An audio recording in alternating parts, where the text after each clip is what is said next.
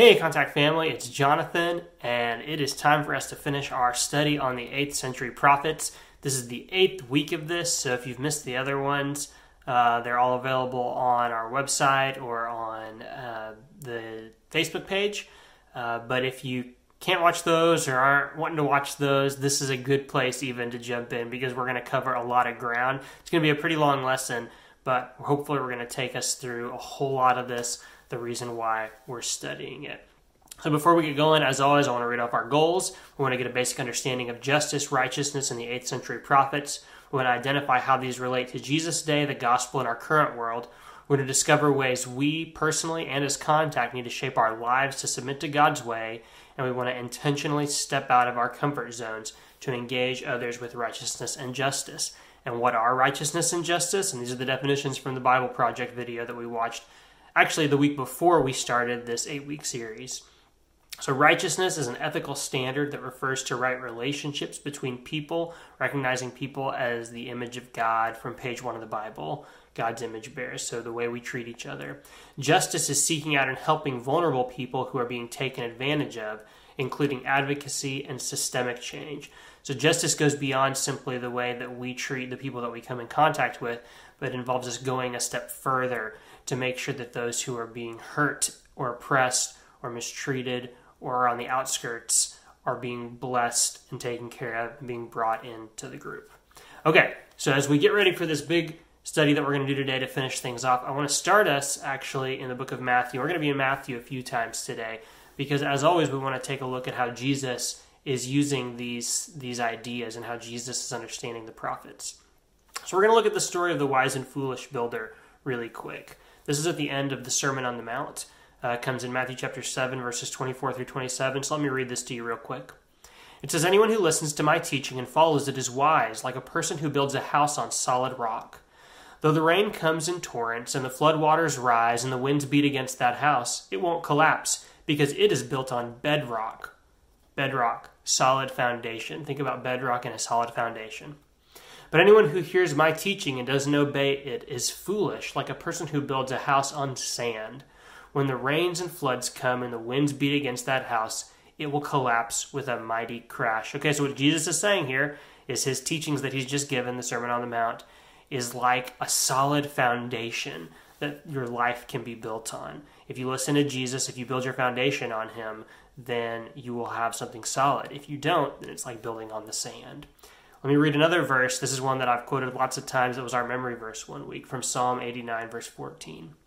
It says, "Righteousness and justice are the foundation of your throne. Steadfast love and faithfulness go before you." Okay, so what is the foundation of God's own throne? Righteousness and justice. Does that mean they're pretty significant? Okay, if we take that passage from Matthew and we put it together with this, what are we getting this picture of? The things that Jesus is teaching us to build a foundation on, God's own foundation, have to do with our relationship with others and the way that we treat other people, righteousness and justice, the way that God treats us and the way that God is in relationship with us are big things. So when we think about those definitions of righteousness and justice, those are the things that show up there in the Sermon on the Mount, is how do we treat other people? How do we do all these things with others in our lives? And then God says, or the psalmist says, that righteousness and justice are the foundations of God's own throne. Okay, so keep all that tucked away, because what we want to do is we're thinking about how are we building a foundation for our own lives, and what is at the core and at the base of what we do as Christians and what we do as people who are following in the way of Jesus and the way of the cross. So as we think about that, we're going to look at Micah today. Micah is the last of our 8th century prophets. Amos, Hosea, Isaiah, Micah. We're actually also going to be in Isaiah some today because there's one more chapter that we really need to look at, and it pairs well with the book of Micah. So we're going to kind of intersperse those together. So a couple things about Micah. Micah means who is like the Lord or Yahweh. The in Micah is Hebrew shorthand for Yahweh. He's from Moresheth Gath in southwest Judah, so he's a southern prophet going to the southern kingdom. He is during the reigns of Jotham, Ahaz, and Hezekiah, and we'll see our chart in just a second here, before and after the fall of Israel. So he prophesies before Israel gets taken into captivity in Assyria, And after that, remember, Judah doesn't get taken into captivity in Babylon for another 150 years after that. His book is split up into 3 sets of prophecy, chapters 1 and 2, 3 through 5, and then 6 through 7. All of them begin with this idea of hear or listen to this, and they all move from judgment to restoration, because God's heart, God wants to restore good relationship. If you remember way back again, talking about that video with the Bible Project, that judgment and justice most of the time does not have to do with paying for crimes, but with restorative justice as opposed to retributive justice. All right, here's our chart. You can see all those reigns of the different kings. You can see Micah there. Micah prophesies for a shorter time than Isaiah, who's right below him in those green and blue stripes. But you can see that he prophesies before and after the fall of the Yellow Kingdom, which is the northern kingdom of Israel, and you can see those kings that he's prophesying through. All right, so let's start looking at what's going on in Micah. And like we talked about, that it's split up into 3 prophecies, so we're going to kind of look at 3 chunks, and we're also going to stick in here a little bit from Isaiah chapter 58, which is the chapter we're going to be in Isaiah today, and that's the only chapter we'll be in the book of Isaiah. So the question we're asking here is, what are we doing that God hates? What was Judah doing that God hates? What do we see in ourselves? And that's always one of the things we want to be asking, is it's not just what were those people a long time ago doing, but what kind of things are we also doing that reflect those same kind of problems? Because we want to make sure we're checking ourselves, right? So let's read some of this. From Micah chapter 2 is where we're going to start. We're going to jump in there for a couple verses. What sorrow awaits you who lie awake at night, thinking up evil plans? You rise at dawn and hurry to carry them out, simply because you have the power to do so. When you want a piece of land, you find a way to seize it. When you want someone's house, you take it by fraud and violence. You cheat a man of his property, stealing his family's inheritance. Okay, you hearing those things that are going on in Israel that God hates? People just thinking of ways they can do wrong and they can take for themselves, and they can make their wealth bigger at the expense of someone else. Moving on to chapter 3, verse 9. Listen to me, you leaders of Israel. You hate justice and twist all that is right. You are building Jerusalem on a foundation of murder and corruption. Foundation of murder and corruption. That is not the same as a foundation of justice and righteousness, is it? You rulers make decisions based on bribes. You priests teach God's law only for a price. You prophets won't prophesy unless you are paid. Okay, so what's going on? There's abuse. There's all kinds of evil happening. Yet all of you claim to depend on the Lord. No harm can come to us, you say, for the Lord is here among us. So what are they believing? They're believing that just because they're part of God's chosen people, that they can get away with murder. And God is not agreeing with them, to say the least. Go to chapter 6, verse 10. It says, What shall I say about the homes of the wicked, filled with treasures gained by cheating? What about the disgusting practice of measuring out grain with dishonest measures? How can I tolerate your merchants who use dishonest scales and weights? The rich among you have become wealthy through extortion and violence. Your citizens are so used to lying that their tongues can no longer tell the truth. Ooh, that one stings a little bit. Maybe you've known someone, maybe we've seen someone who just can't even tell the truth, even if it's just a simple thing. They get so used to lying that lies just come out no matter what they say. And these are the things, all of these ways that people have become wealthy and have taken advantage of people who are in weaker situations to prop themselves up and bless themselves. And that is not something that God wants. Let's jump into the book of Isaiah for a second here. 58 verse 3. It says, We have fasted before you, they say. Why aren't you impressed? So these are these same people who say, God's with us and nothing can hurt us. We have been very hard on ourselves and you don't even notice it. Oh, we're so sorry for whatever. We're trying to do these things. I will tell you, I respond, says God, it's because you are fasting to please yourselves. Even while you fast, you keep oppressing your workers.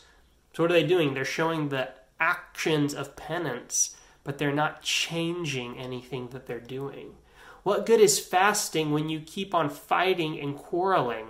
This kind of fasting will never get you anywhere. You humble yourselves by going through the motions of penance, bowing your heads like reeds bending in the wind.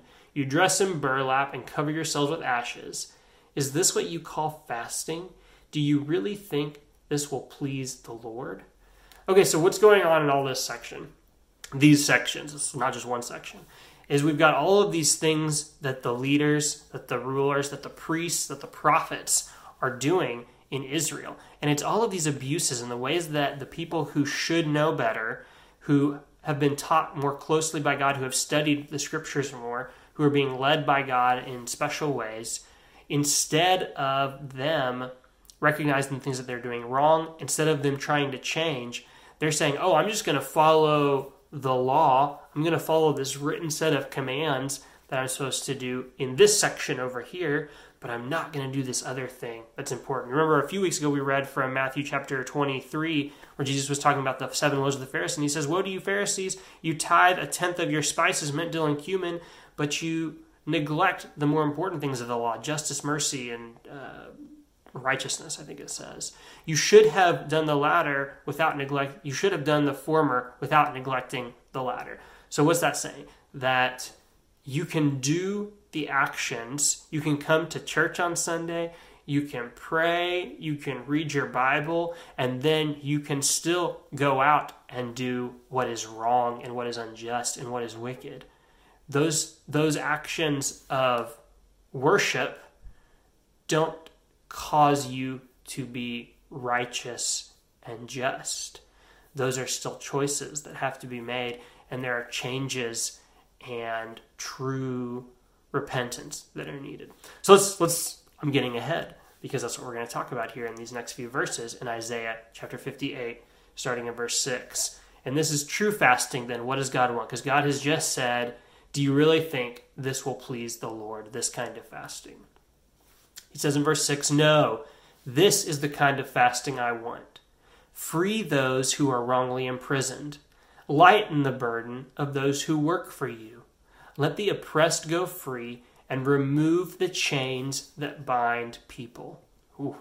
Share your food with the hungry and give shelter to the homeless. Give clothes to those who need them, and do not hide from relatives who need your help. Then your salvation will come like the dawn, and your wounds will quickly heal. Your godliness will lead you forward, and the glory of the Lord will protect you from behind. Then when you call, the Lord will answer. Yes, I am here, he will quickly reply. Remove the heavy yoke of oppression. Stop pointing your fingers and spreading vicious rumors. Feed the hungry and help those in trouble. Then your light will shine out from the darkness, and the darkness around you will become bright as noon. The Lord will guide you continually, giving you water when you are dry and restoring your strength. You will be like a well-watered garden, like an ever-flowing spring. Some of you will rebuild the deserted ruins of your cities. Then you will be known as a rebuilder of walls and a restorer of homes. Isn't that a beautiful passage? And there's all kinds of things in there. There's imagery of the Garden of Eden. There's kind of reminders back to what God wants is justice like a mighty river, righteousness like an ever-flowing stream or an ever-flowing spring here. So there's all these images that are going back across the biblical story of what God actually wanted us to be and the way God wanted us to interact with each other. There's also all these actions that God is talking about. And when we treat other people a certain way, he says in verse 8, then your salvation will come like the dawn. And we say Jonathan. And we say Isaiah, more specifically, because Jonathan's just sharing this with you.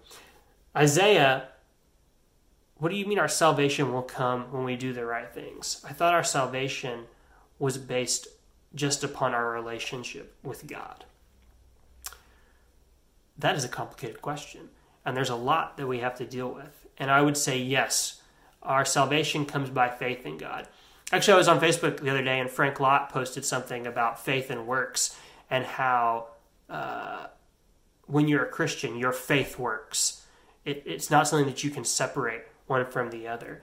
And so I want to read here something that sounds very similar, and you're going to hear some of these exact same things that Isaiah just talked about in Matthew chapter 25, verses 31 through 46. This is called the sheep and the goats, or the parable of the sheep and the goats.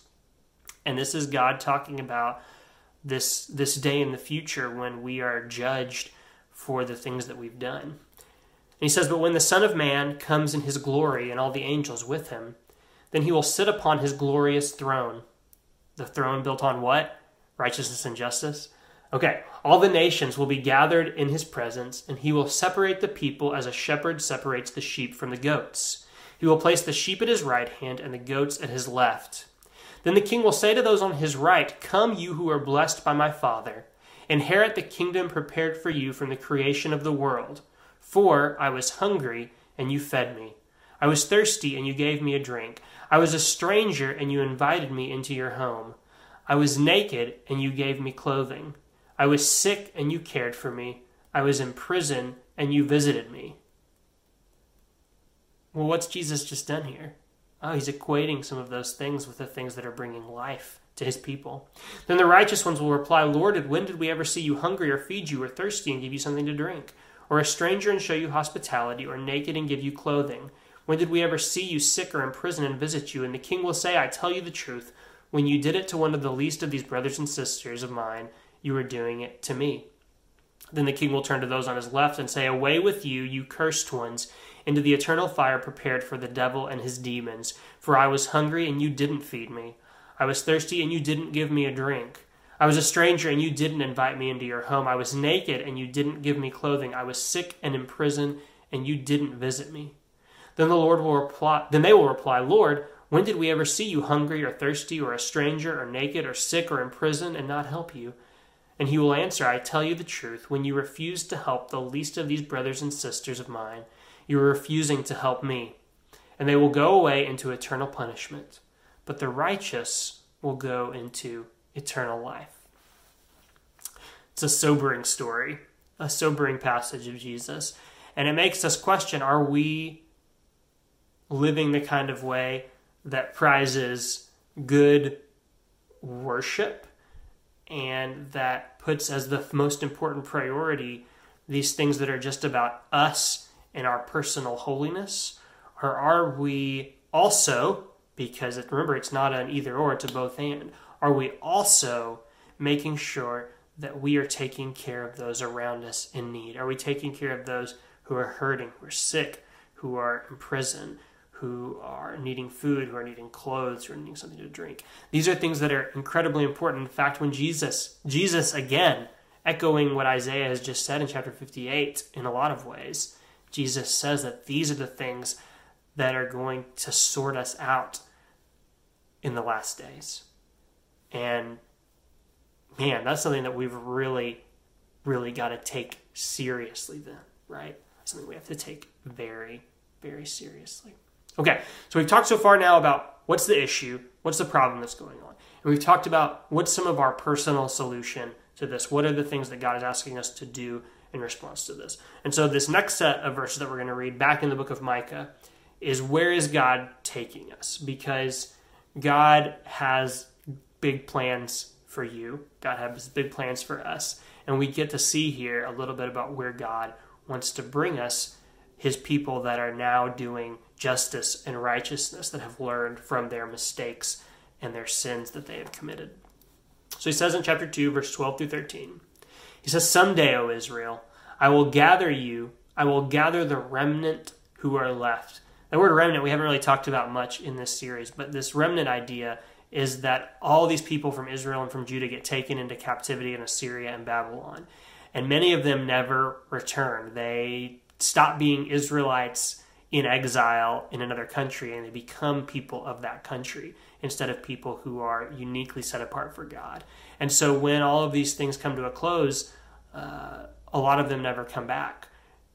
But a remnant, a small group of people, do return to rebuild and to become the kind of people that God wants. Now, some of those people who are in exile eventually do come back, and that's what we talked about in the book of Acts, is in Acts chapter 2, when all of the exiles finally return, and the kingdom then begins anew in the way that God had intended for it. But in the period where Jesus is on earth is a few hundred years after people have come back from exile, and that's what has built that current Israelite system of the Pharisees and Sadducees and all those people that we talk about a lot in our stories of the Bible, who were trying their best to keep the law very strictly so that this kind of exilic thing doesn't happen again. Okay, sorry. That was a lot of aside. Let's go back. "Someday, O Israel," verse 12, "I will gather you. I will gather the remnant who are left, the ones who still follow me. I will bring you together again like sheep in a pen, like a flock in its pasture. Yes, your land will again be filled with noisy crowds. Your leader will break out and lead you out of exile, out through the gates of the enemy's cities, back to your own land. Your king will lead you, the Lord himself will guide you. Chapter 4, verse 1, and this is going to sound very familiar. This is also in Isaiah. In the last days, the mountain of the Lord's house will be the highest of all, the most important place on earth. It will be raised above the other hills, and people from all over the world will stream there to worship. People from many nations will come and say, "Come, let us go up to the mountain of the Lord, to the house of Jacob's God. There he will teach us his ways, and we will walk in his paths. For the Lord's teaching will go out from Zion, his word will go out from Jerusalem. The Lord will mediate between peoples and will settle disputes between strong nations far away. They will hammer their swords into plowshares and their spears into pruning hooks. Nation will no longer fight against nation nor train for war anymore. Everyone will live in peace and prosperity, enjoying their own grapevines and fig trees, for there will be nothing to fear. The Lord of heaven's armies has made this promise. Though the nations around us follow their idols, we will follow the Lord our God forever and ever. In that coming day, says the Lord, I will gather together those who are lame, those who have been exiles, and those whom I have filled with grief. Those who are weak will survive as a remnant. Those who were exiles will become a strong nation. And then I, the Lord, will rule from Jerusalem as their king forever. As for you, Jerusalem, the citadel of God's power, your royal might and power will come back to you again. The kingship will be restored to my precious Jerusalem. What's God talking about here? He's talking about this future day when the remnant comes back, when he's going to bring his people back, but not just bring his people back.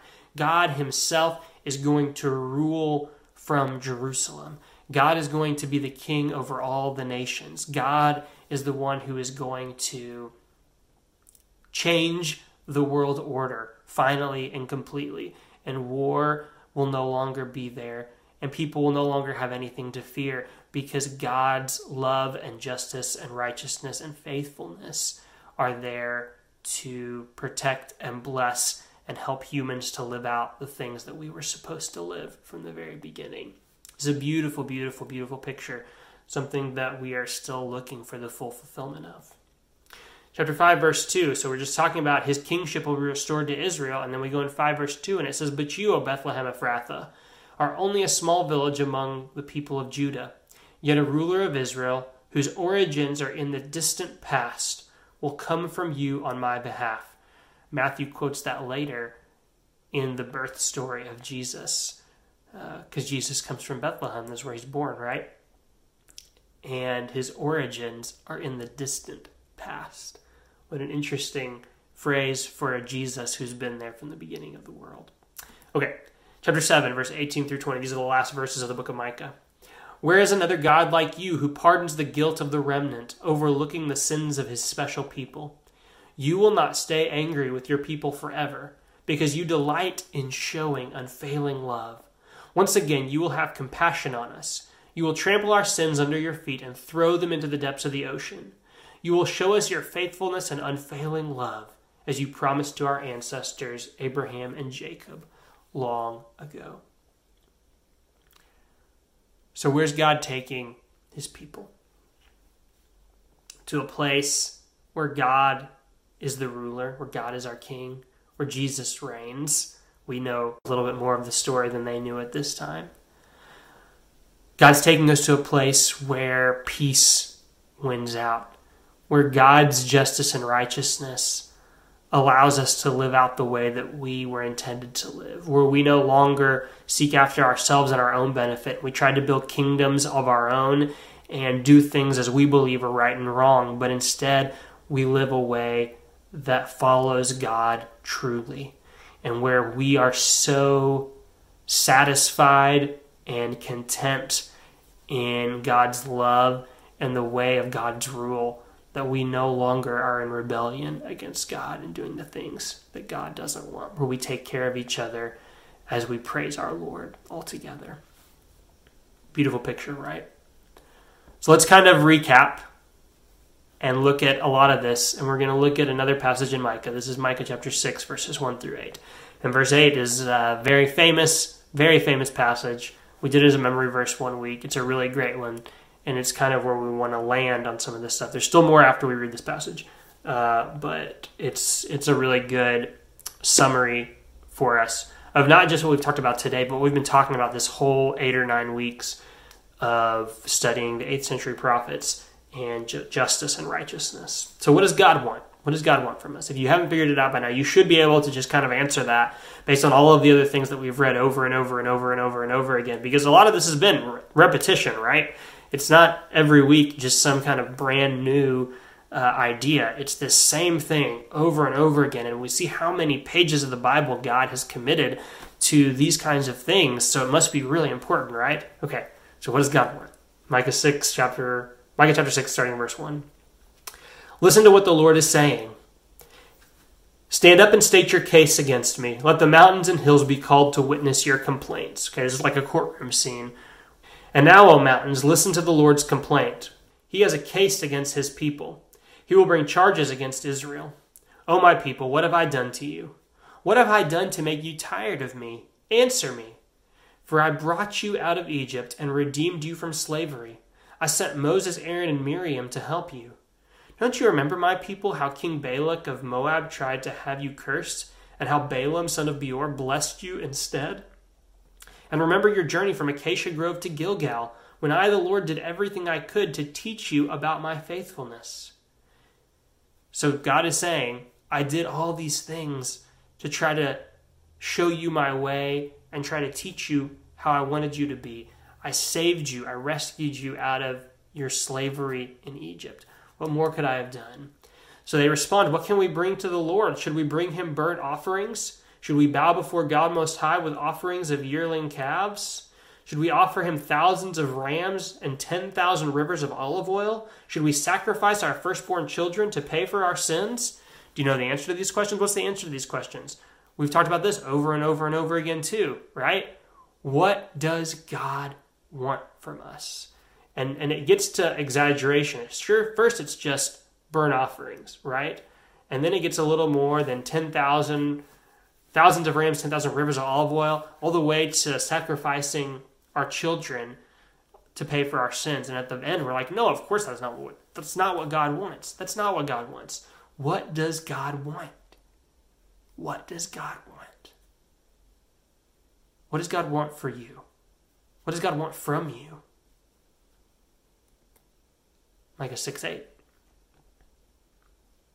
God has shown you, O mortal, O human, what is good. And what does the Lord require of you? To act justly, to love mercy, and to walk humbly with your God. Some versions, to do justice, to love mercy, to walk humbly with your God.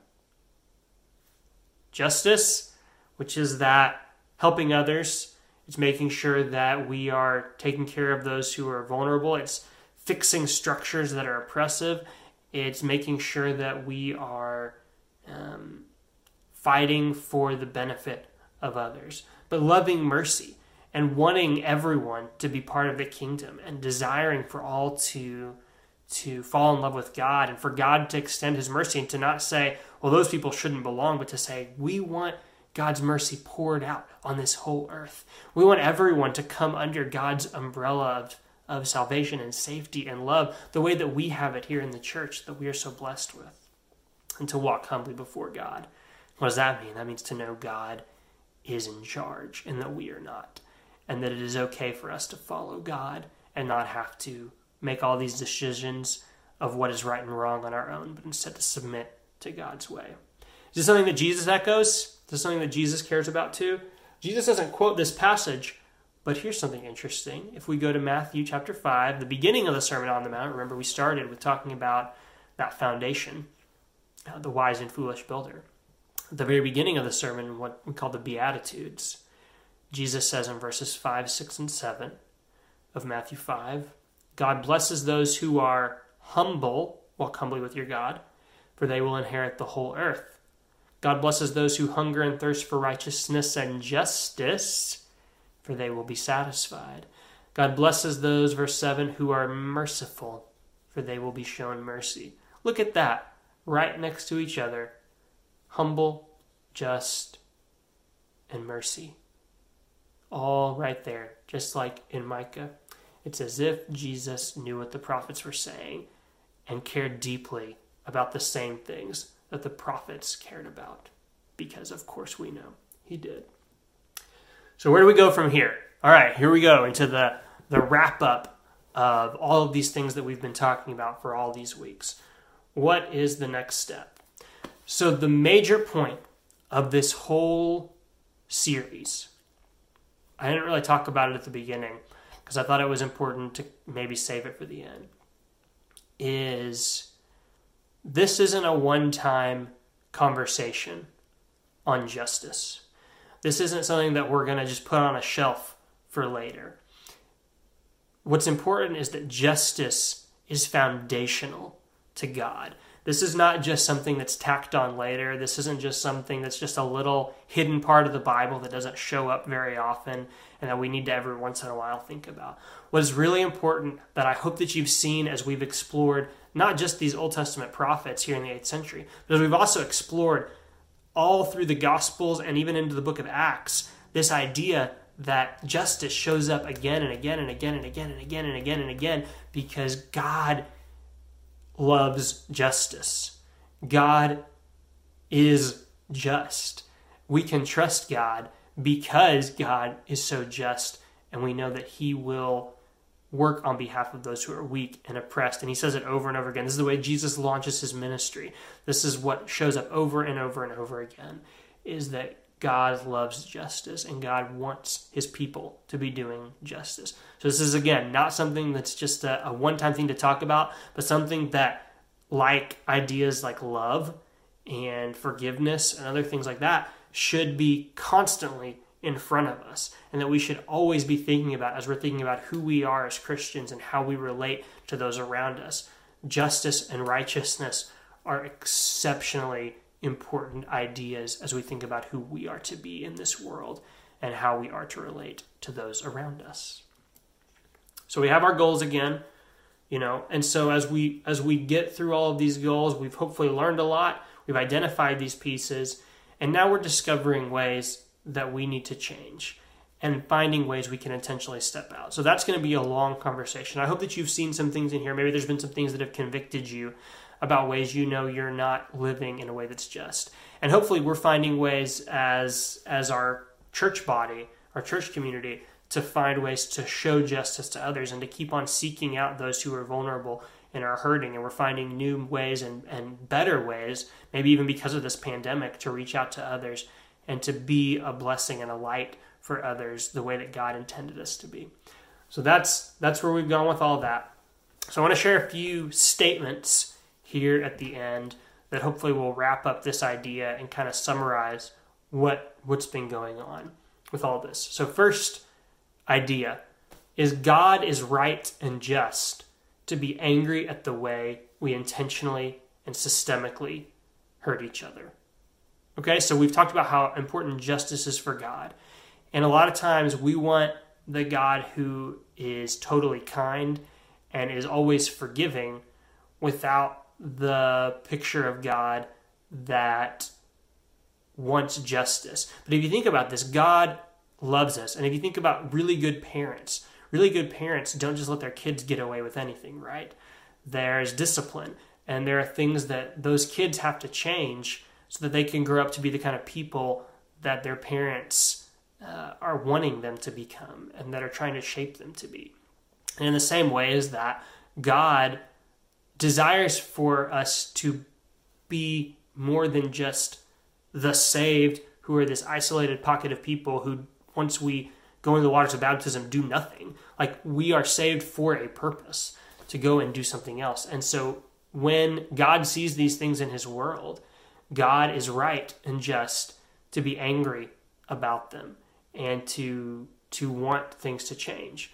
So, because of that, God's justice may include punishment and creating a remnant of true followers. And again, we didn't talk a lot about the idea of remnant, but I think you understand that idea that there are some who will see God's punishment and will just turn away from God. But there are others who will see that punishment and will say, I need to be different because of this. And so God's justice may be painful for a time, but that's because it's changing us. It's that refiner's fire that's burning out the things in us that need to be gotten rid of so that we can be more fully what we're supposed to be. Third is that God will bring about his kingdom, and it will be greater than anything we can imagine. These passages have talked a lot about the kingdom that God is bringing and this idea of the New Jerusalem, which don't get too caught up on the idea of it being Jerusalem where Jerusalem physically is. This is the idea that God is coming to set things right. And it may be there. I don't know. That's not really what we're as concerned about at the moment. The idea is that we can trust that God is putting his kingdom together. And his kingdom is in some ways already here, and in other ways it's not yet here. And that's why we pray, your kingdom come, your will be done on earth as it is in heaven, because we are little temples, that's from another series, of God that are spreading his kingdom into this world. And it's going to be incredible. There's going to be nothing that matches it. There's going to be nothing we can even imagine that explains the greatness of what it is that God has designed for us to be, living fully as he made us without any of the fear and the brokenness that we have brought into this world. And God is going to bring that about one day. And God wants us to join him in that kingdom. And that's good news. That's part of the gospel message, is that God has something big planned for us, for you, for Contact, for God's kingdom, for all of us together that are part of his kingdom. And God wants us to join him, and God wants all people to join him. And that's why he sent Jesus to take the punishment on our behalf, because some of it we deserve to be destroyed for. We deserve to not get to be part of the kingdom for some of the things that we've done. But praise God, he said, I will send my own son to take the punishment from you so that Jesus can be victorious over death and give you victory over death and punishment and reshape you into the way you need to be part of the kingdom. And as part of that, we must decide to follow him and to join his mission of restoring what we and others have broken. As part of God's vision for a restored world, God's vision of this world has always included people. From the beginning, he created people, he created this world, and he said, this is very good. This is a very good thing. And God loves this place that he has made. And then we quickly found ways to make it worse. And we quickly found ways to say, I think I want to take the fruit from the tree. And this is a story of all of us. And I want to decide what's right and wrong on my own instead of following God's way. And God's way is justice and righteousness and his steadfast love and faithfulness. And if we want to be part of God's kingdom, it does mean that there are things in us that have to change and that we have to choose to follow God. God's inviting us to come, and we have to accept the invitation. And the invitation is more than just to this abstract idea of salvation, but it is to bringing God's salvation, his mission of restoration, to the world that we live in today. It is so important that our understanding of who we are as Christians includes blessing the world that we live in, blessing those around us, bringing justice and righteousness, because that's what God was doing. That's what Jesus was doing. That's what the apostles understood it as and were doing. And that is what Christians throughout the millennia have done. That is the story that we're part of. And I hope that that is an exciting story to you that you want to be part of. That God has big plans for you. We don't know exactly what the plans are for you specifically, but for all of us together, the plan is that we work together towards God's kingdom coming and towards doing what is just and righteous. And we go out in our neighborhoods and we go out in our community and we find those who need help and who need love and whose lives are hurt and whose lives are broken. And we get a chance because of the way that God has come in and blessed our lives to bless their lives as well. And one person at a time, one family at a time, one neighborhood at a time, one community, one city at a time, we get a chance to bring God's kingdom to earth. And it's not going to be perfect the way that God is going to bring it one day. But that doesn't mean that we don't get to bless those around us and invite others into the fullness of the kingdom that is coming, that is partially here, and that will be the greatest blessing that we can imagine, the most wonderful thing that we can dream of. Praise God for his justice. Praise God for his love and his mercy. Help us to be humble before him. Guys, I hope that you drew something out of this. I hope that there was something that the prophets brought that really connected with you. Maybe something that Jesus said when Jesus was talking about or using the prophets that really opened your eyes to something. This is stuff that is so critically important for us as Christians. And if we are not going out the door and working towards justice, and there's so many broken things around us, and it's easy to see all that, and it's easy to get caught up in all of those things. But the good news is that God has brought his church into this world to be a community of people who bring restoration, the restoration of God. We're led by his Spirit to do this in our world. We are here to be a light for the nations, a blessing for the world. Thank you for being here. If you made it through all 8 lessons, then I should probably get you a present. I'm thankful for the time you've allowed to listen to some of this. And again, I hope something in it was helpful and a blessing. Let me close this out with a prayer, and then we will continue talking about this at some point in the future. It'll look a little different than this, but justice and righteousness are not going away from what we talk about together. All right, let's pray. God, thank you so much for your kingdom. Thank you so much for the way you bring your justice and love on this world. God, help us to be people who do justice, who love mercy, who walk humbly before you. God, help us to be people who want to do things your way, who trust you, who seek after you, who are shaped by the way that your Son lived on this earth, the way that his followers lived. Help us to be like those examples. God, help us to build a foundation of justice and righteousness on top of Jesus, the way that you have taught us to. We love you. We praise you. Strengthen our community to go out and be your people in this world. In Jesus' name we pray. Amen. All right, you guys, I love you. Keep on thinking souls, and we will see you next time.